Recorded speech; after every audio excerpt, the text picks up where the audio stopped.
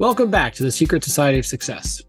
In this not-so-secret podcast, we explore the changing landscape of corporate learning and development so that you can bring successful L&D to your organizations.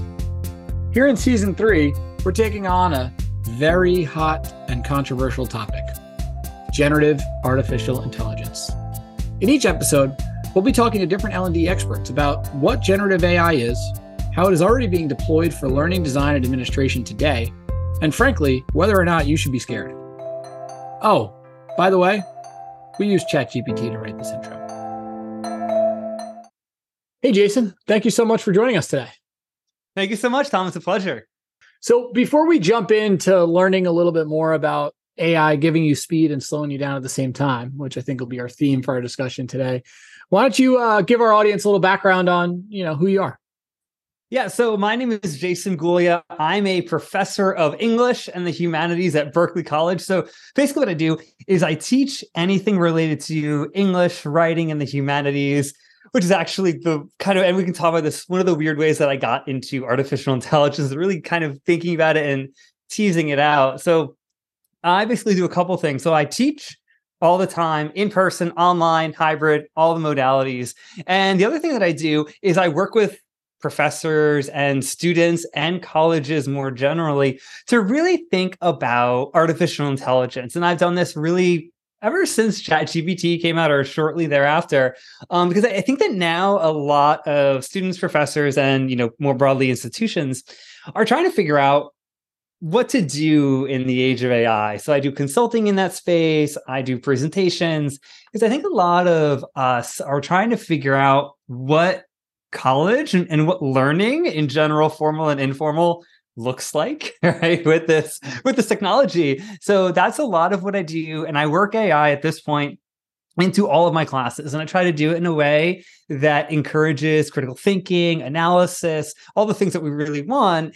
And yeah, so that's kind of me in a nutshell. And I try to be very, very honest and open on social media and other spaces with just how I'm experimenting with this technology and what it means for learning. And that's me.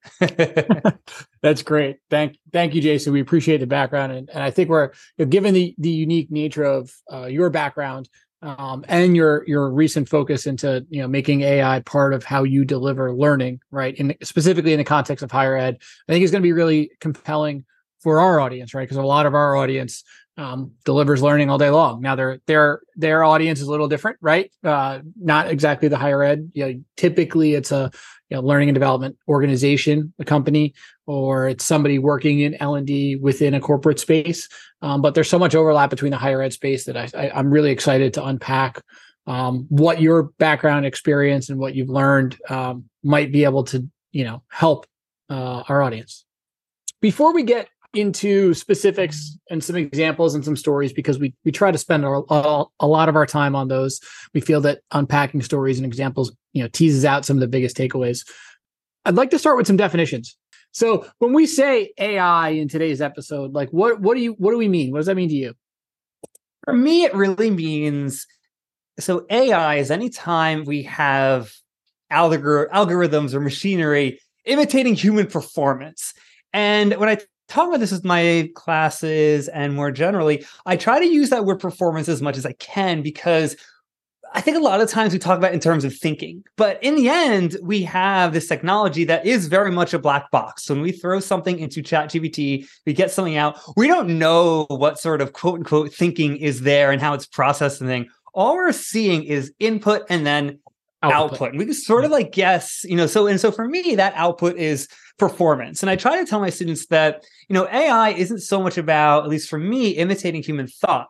It's about imitating human output or performance or whatever you want to call it, right? So I think that is essential for my students because a lot of times they are in that thought of, they're in that process of thinking about it as thinking. And it just doesn't seem totally accurate to me because there are so many questions about what's happening behind closed doors. And honestly, there's that, but it's also that we don't know a lot about human thought, right? There are a lot of things. We're black boxes too, that you and I can interact with each other, Tom, and I don't know what's going on in your head. You don't know what's going on in mine. So we all have these black boxes. So I try to stay away from that language as much as possible. But for me, AI is really about an algorithm or machine imitating human performance. I like that. And I think that example of, a tool where you deliver an input and get an output is really the simplest way to describe it, right? And I think that can also, I think as the way that you're emphasizing it to your students, take away some of the stigmas that can be associated with it, right? And actually just make it about what is this thing, and ultimately how do you then apply it, right? And how is it applied to our context and what it is that we're doing? Jason, what made you want to jump in and start playing around so early, right? Like you said, you pretty much jumped in right away and made this almost a second career, which is an interesting thing to sign up for when you've got little ones and then another one on the way, right? So what motivated you to do that? I want to talk a little bit about the first time I used ChatGPT. Okay. So right after it came out, and it came out in November of last year, it's basically been around with us for a year, a little bit more. And the very first time I used it, so I found out about this program, this thing. No one really knew that much about it. And I started to play with it. And I ran a couple of queries, got some stuff back. I took some assignments, put it through there. And I turned to my wife, who was sitting on the other side of the table. And I said to her, the most horrible thing just happened. I just found and saw the future of plagiarism. Like, that was my initial thought. I thought I was so negative on this program. And that was my initial knee-jerk reaction. I think a lot of us start there or started there. And then I set it aside for a few days. I went back to it and I started playing with it. And I started to figure out how I can use it to learn things. And that was, for me, that was the lead into it, right? That was the transition. When I started to think about it less as a professor and more like a learner, that's when I started to come to that side. And I tried to think about this technology in a more welcoming way. And then from there, I just kind of kept going, because once I had that focus on learning, I started to think about how it can help students, right? How it can help students practice skills in these kind of low stress scenarios. Because for me, and this was another kind of transitional moment for me, so I'm a very shy person. Whenever I'm talking to another person, especially face to face, if I'm really testing out an idea, my mind doesn't allow me to do certain things. Nerves get in the way. I'm worried about being judged. I'm worried about what happens if I just hit pause and say, let's try it again. That didn't really work for me. But I found something very freeing once I played with that, with ChatGPT, and then with later AI programs, because now I had this judgment-free zone, right? Good or bad, machines cannot judge us, right? At least not the way that we're worried about as with humans. And so I got a lot out of that. And so that for me was something that really I started to work into my classes. And I was actually very fortunate, because when GPT came out in November, I was actually in the process of going on sabbatical. So I went on sabbatical in January. So that basically gives me about 3 months to just play. And I fully recognize that most people do not have that luxury. I was in this weird space, this weird sector, when I could just play with AI. I didn't have a publication requirement or anything like that. And so that really got me just thinking about how this technology could be used. So I very much went from that experience of horror to acceptance, and then trying to figure out how we can mix everything. Because for me, I don't think it's going to be about just working AI into every single thing. It's going to be about being purposeful with it and trying to figure out how it can be worked into a larger learning infrastructure. And for me, those were the big transitional points when I moved from, being horrified by this program that I just came across on social media to actually now using it all the time. Yeah. I appreciate the story, and I think it's a very relatable one, right? I do think that that barrier that exists for all of us with new technology can often be pretty significant, right? And you're always the initial interaction, can be one many times of fear, especially in the context of this, right? But I really appreciate, in your story, how you mentioned, stepping back from it for a little bit and then going back and saying, okay, well, let's approach this from the lens of a learner versus the lens I approach it from historically. And where can I find ways to get value out of this tool? I think that's a really simple but meaningful sort of takeaway for the audience in terms of how to think about this somewhat intimidating technology, that's out there. Yeah. And for me, the big questions have to revolve around value, as you mentioned, and also this understanding of ease. And I think that is something particular in some ways to learning communities and people who are really interested in how people learn, because you go into other sectors and you think about how easy AI is going to make things, right? And everything like that. And that's great. In the vast majority of sectors, it will allow us to do things faster, easier, all of that stuff. But then you go into the learning space and we understand, we come out and we say, oh, one of the best indicators of whether you learn something is how hard you worked for it. Right. And we know this has been tested, that if you work really, really hard to unravel something and practice something and really get it, you remember it, right? You remember it a month from now, a year from now. And it's actually one of the biggest indicators given just learning science. And we encounter this in classrooms and also just informal learning all the time. And so suddenly that focus on ease becomes very potentially problematic. And now there are ways to actually, and I tried to do this in my classroom too, use AI to kind of amp that up, right? Through practice. It can actually, there are ways to use AI to actually make the learning, I don't want to say make it harder, but make it more challenging. It actually makes it stickier in a certain way. But I do think that there's a way in which we can't even generalize about AI because how it's being used and its implications really in many ways depends on the sector. And for us, for the learning professionals, whether you're in the college classroom or you're in L&D, in corporate L&D, I think that focus on ease has a very particular relevance to us and importance to us. Specifically in the context of the higher ed world, where are you seeing AI applied and where are you starting to apply it yourself? Maybe let's walk through a couple of specific examples and scenarios, because I think that those will generate some really meaningful takeaways for the audience in terms of how they can use that tool the same way, but applied to their life. Yeah, I've seen a bunch of different experiments and now they are starting to get bigger and bigger, which is exactly what I want to see. I think for the first year, especially from the perspective of college professors, we saw them started to play with things, right? Here and there. And they were these kind of small examples. And now I think they're starting to get bigger and bigger. So some of the main examples I've seen. So one of the first ways I started being used is chatbots, right? Figuring out if you can have an assignment or a reading and create a chatbot that helps students out. So I actually played with this several semesters ago. I was teaching Edgar Allan Poe's The Raven. So I was teaching a general literature course, and I started with that one because it's really hard, right? And so there's actually something you have to do on the level of reading that helps you out with later things. It actually helps you out with movies and podcasts and everything else. Once you really, in many ways, work through your reading muscles, right? With something like Edgar Allan Poe. And in the past, it's been sort of weird because I would have students read it and we'd come to class and discuss it or work through it together, or we'd do something online. And it was fine, but it was very much focused on a couple students.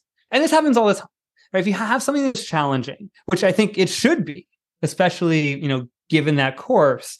But then if you open up to everyone, suddenly you have a couple people who are weighing in, who already feel comfortable with reading it, right? And then you lose everyone else. What I did is I created a chatbot. So, and I did this through Poe. I've done it also through Zapier. I redid it through that. And so there's enough of a context window that you can go online, you can find the open access version, you can give it the entire poem. It can have the whole thing as a part of its knowledge base. And I could have students run things by it, right? And students did. Some of them asked very general questions like, what is this poem about? Right? Which is fine. That is perfectly okay as a starting point. And then others, asked very concrete and difficult questions, right? They were trying to figure out the philosophy behind this poem and everything else. And so that allowed students to come in and do that regardless of their level.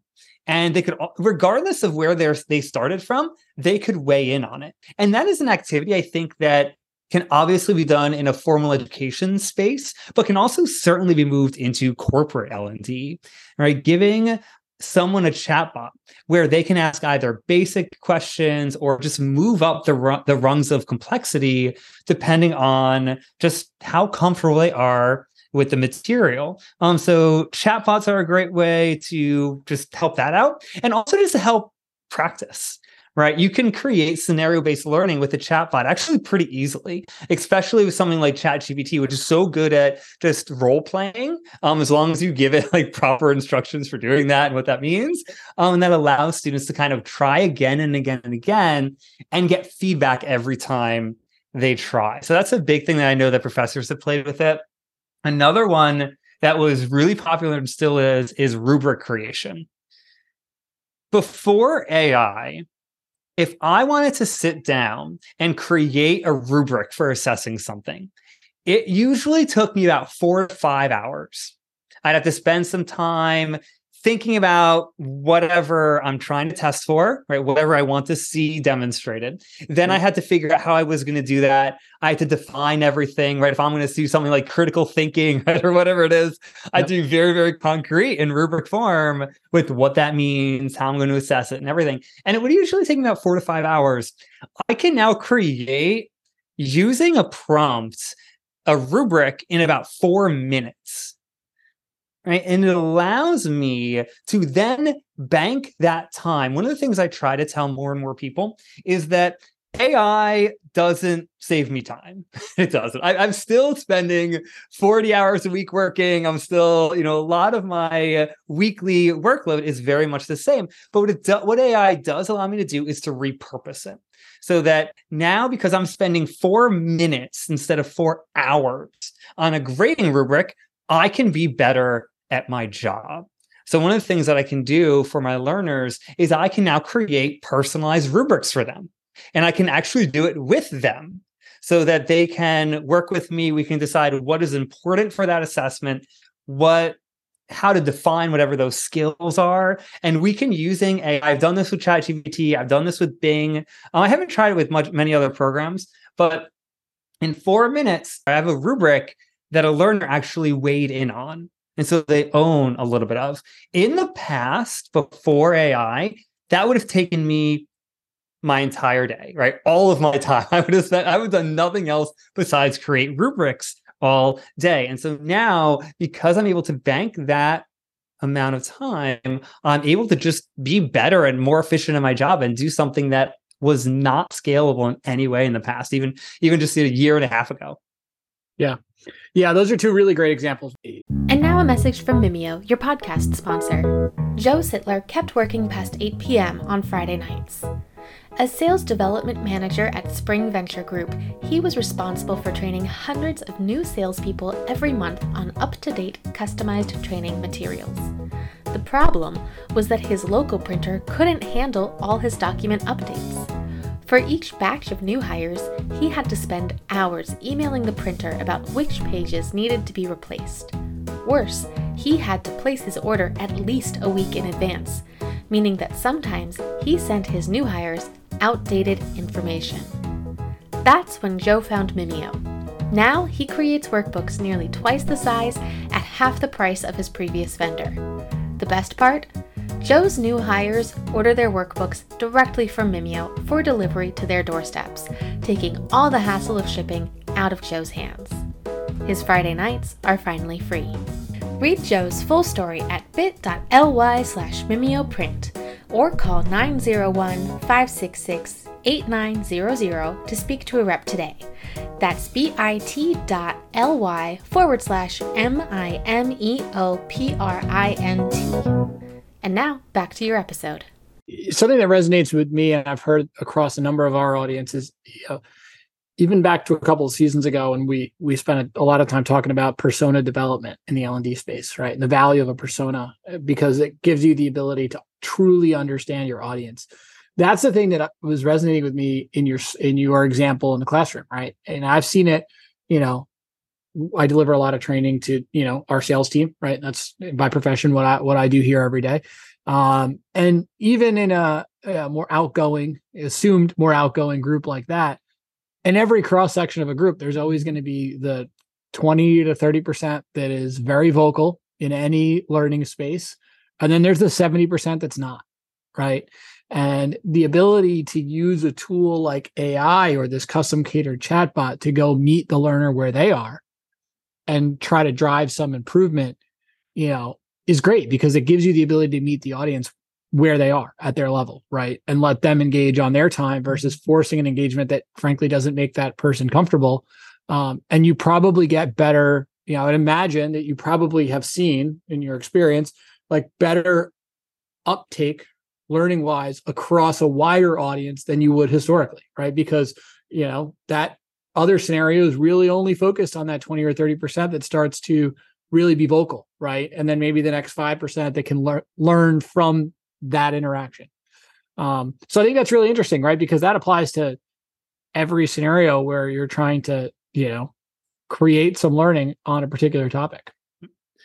Yeah, absolutely. And AI at its very best gives us the ability to do things we know we should have been doing for a while, right? That we can actually stick to learning theories that we knew in some way, but weren't really scalable. That we've known for decades that personalized learning works. We've known for decades that there are multiple intelligences. And so having people come in and talk in a group discussion, using that as the only way to assess learning, we know that that was not good, right? That wasn't good learning science. And being able to personalize the learning experience for students so that everyone is able to, regardless of where they start, they can grow and they can progress. They can move towards mastery of whatever skills they're trying to master. Now we have the ability, hopefully, or getting that ability to achieve that and to actually scale that. And same thing with diversification, that one of the big obstacles has been, how do you do it, right? We recognize that some students are good at speaking, some students are good at writing, some students are good at X, Y, and Z, and same thing with the workforce, and that we should have these different methods of assessment. But then you say, okay, that's great if you have 10 learners. What happens when you have 100 or 1,000 or you have a company, right? You have a company where you're trying to assess everyone. Well, no, you can't do it, right? It is impossible. You would have to have a giant team just to do that, and let alone to track things, right? That's just to get the assessment out there. Now, if you also want to track how people are doing and come up with these learning programs and these personalized learning programs, like then it blows up even more.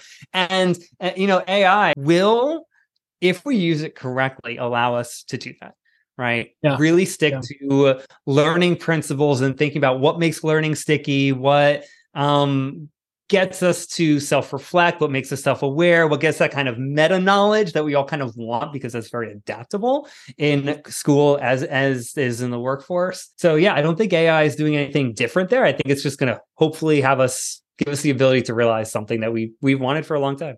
Yeah. It's almost like the problem of a lot of people understand the ideal. It's just that the ideal is not practical. And I think what you're saying is hopefully AI, because of the time, frankly, the time component that it can save you, starts to make the ideal look a lot more practical. And I think that could be something compelling, for our audience. And a lot of it comes down to principles, that I'm constantly going into groups where we start talking about AI and there's a lot of nervousness. And sometimes one of the best things you can do is just hit pause on the conversation and just table AI. Don't even talk about it for a few minutes and just ask something very, very basic. Like, what is good teaching? Or what is good learning? Right, just like go back to that, because the principles of those have not changed, right? I think we're sort of tricked into thinking that they have, because AI is developing so quickly and it changes so quickly, but the human mind hasn't. The human mind takes a really long time to learn how to do things differently. And so these principles of good learning and development, good teaching, these have not changed. And so, just hitting pause for a second, hitting time out for a second, going back to those conversations, and then working AI in, thinking about, how can AI help you learn something, right? Then doing that, it allows you to keep the technology secondary or tertiary. And I think that needs to happen too, that we all, especially with the hype, it is so tempting to make everything AI centered. And if we do that, we're losing a lot of what we're really interested in, what we're trying to do. Because for me, the technology should serve the purpose, not the other way around. Yeah. Yeah. I totally agree with that theory. The technology is what it is, right? It's a tool. That's the word I always like to use, because I think it's about understanding how you're going to use that tool to achieve the outcome you're trying to achieve, right? Which is really your decision. I'm curious. You mentioned the example earlier of the rubric creation, right? Taking a 4 to 5 hour exercise and turning it into a 4 to 5 minute exercise, and then what you were able to do with that time is repurpose the extra 3 hours and 55 minutes you now have back in your life to making maybe just that same thing, rubrics, that much more effective, and personalizing them, right? And then making them a much better tool, therefore making you better at your job. I know in my experience, as I've personally dabbled with ChatGPT specifically in a variety of ways in my job, right? And just seeing, how can I use this to make myself more efficient, more effective, right? I'd imagine it probably took a little bit. You had that whole 3-month period you talked about earlier, right? To really learn how to use AI, right? I found in my experience, there's some nuance to the prompts, and, you might prompt something, the same thing 5 different times in a row and get 5 different answers, right? There's a learning curve to that. How do you recommend people start actually diving in and learning, right? If they've listened to this conversation at this point and they realize, okay, getting that 3 hours and 55 minutes back in my life to do other parts of my job, either that I like more or that'll make me more effective, sounds really compelling. How do I do that? Where would you suggest someone starts learning? My personal recommendation is to focus on skills over tools. If you go online and you look at those lists of all the AI tools that have been released over the last month, it's maddening. I highly recommend that no one do that. No one go and try to learn 100 programs for different reasons. Reason number one, and I don't mean this in a negative way, most of them will go belly up over the next 6 months. Oh, yeah. Right? There's gonna be that turning point when venture capital starts to fade away. And I mean, now over the last year, it's been the case that you go into a meeting with an AI product, you can come out with a multi-million-dollar deal, even if you don't have a product, right? They didn't need a prototype. They just needed an idea, and they were getting funded. So many of them will fade away. And then there's also, and I know I mentioned this already, this worry that we're really making the tools front and center. So I would say start with the skill, right? Whatever you want to learn, or if you're a professor, whatever you want to teach, and then picking one tool to play with. Right? I think it's actually better to learn a single tool well. I would use a foundational one. ChatGPT is kind of the classic example. You can use Claude. There's every indication that that's going to remain a thing. It's being baked into more and more products. Google Bard if you want, but choosing that one that you feel really comfortable with and just play with it, right? And do it in like small spurts. I think that we tend to think like, oh, I'm going to spend, 4 hours this weekend learning ChatGPT. And I actually think, and this is just spaced learning, that we actually get more out of going in, playing with it for 15 minutes, run an experiment, right? Just something that you're not sure if it can do, and see if you can do it. Go back the next day, 15 minutes, and just give yourself that sort of leeway to play with it. And I think, so I've done this with ChatGPT a lot, and it constantly teaches me not just about that program, but as I look at more and more programs, once you do start to transfer and look at other things out there, you can analyze them a little faster, right? You get a sense of what's actually working. Once you play enough with ChatGPT, you look at Bard and kind of see very quickly, oh, this is what it's doing, this is what it's not doing. And I think that just focusing on that one tool and the skills you want to develop, I think it allows us to be in that experimental stage a little bit.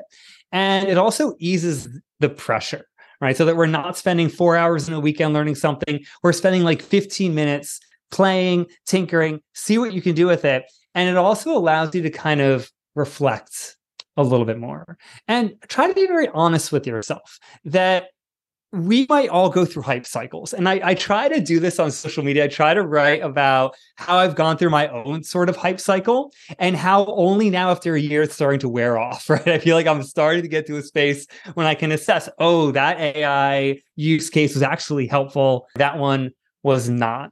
And so just being honest with yourself about just where we are in the process and also letting yourself fail and being honest that it failed. One of the paradoxes of using AI is that it can allow us to be very efficient. It can save a lot of time, but that's only after you put time into it. Right? That there actually is a lot of work that needs to go into learning how to prompt, right? It's not like I created a prompt in 2 minutes, ran it through and suddenly started saving all this time. It did not happen that way. And prompt engineering, or whatever you want to call it, is so complicated for a couple of reasons. One, it kind of it takes some learning just how to prompt something. And also the systems are changing so quickly. Right. And this can be sort of depressing. So one of the things that I recently did is I retired one of my prompts.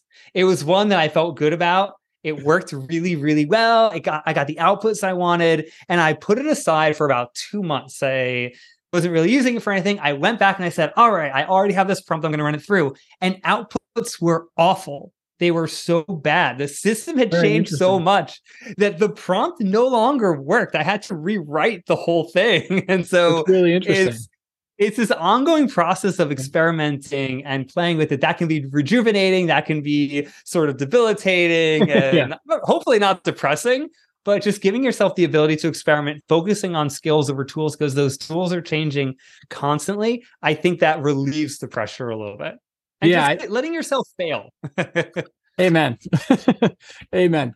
I couldn't agree more. Jason, I'm curious, if you're comfortable, could you share the specifics? Like, what was that prompt? So the prompt that I created that I was happy about was actually for giving learner feedback on an assessment. So basically what the prompt allowed me to do was I could read something created by the student.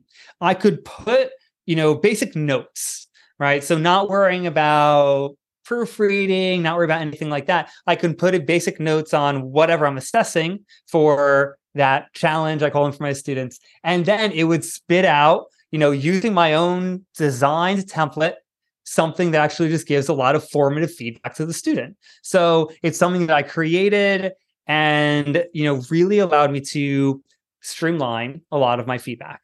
Yeah. And so I put it aside for a few months and I went back in and I noticed a couple things. The first was that it wasn't following instructions, right? It was jumping over sections of it, which is weird because you think, oh, the program, the base model is just getting better, right? But that actually might have weird unintended consequences, that what worked in a previous version worked because it wasn't being literal with my language. So as the model got better and was actually being more literal and understanding, in giant quotes, more of what I was saying, actually, my prompt itself was misleading. I actually went to the prompt and said, oh, I actually see why you did that, right? Yeah. But you only caught it because the model is better now, right? In the past, I thought, all right, output is good, prompt must be good. And I think we made that assumption all the time. Yeah. And I actually had to go and I used like structured prompting with bracketing and everything else to say, oh, I just want you to do this.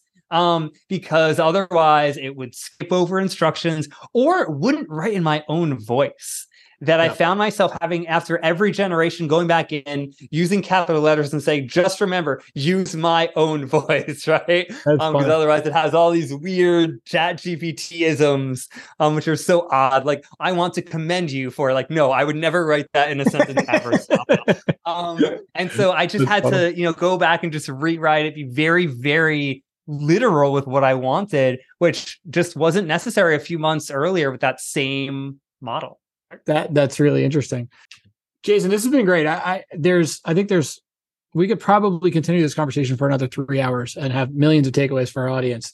But in the interest of their time and yours, where can they go to find out more about you and what you're up to? Where's the best way to, reconnect with Jason? The best way right now is LinkedIn. I try to write on there constantly. So if anyone listening to this sends me a message, pings me, however you want to get in touch with me. I try to be very responsive with that. One of the things that I've done, especially over the last 6 months, has been trying to, as I'm experimenting, just share them. Sometimes they work, sometimes they don't, and just trying to help people out, because I think we're all sort of muddying through this very complicated mess of technology in many ways. So that's probably the easiest way to do that. And I have my contact information on there, so if people want to email me, but the easiest way is just directly through LinkedIn. Awesome. We'll make sure to share your info in the show notes. And any what's the last closing thought you'd like to leave the audience with today? Play. Just keep playing. Don't stop. This technology, as it's changing, I think we just need to learn not to just rest on our laurels, right? Not to just say, oh, I have this figured out. No one does. The popularization of AI has created this weird culture in which everyone was an expert or wanted to be an expert, but very, very few people actually were.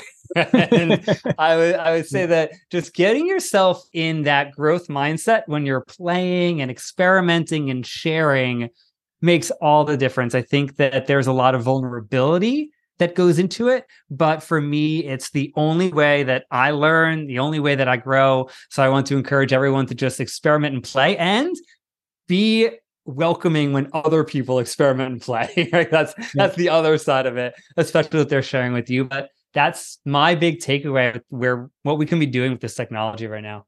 Awesome. I love that.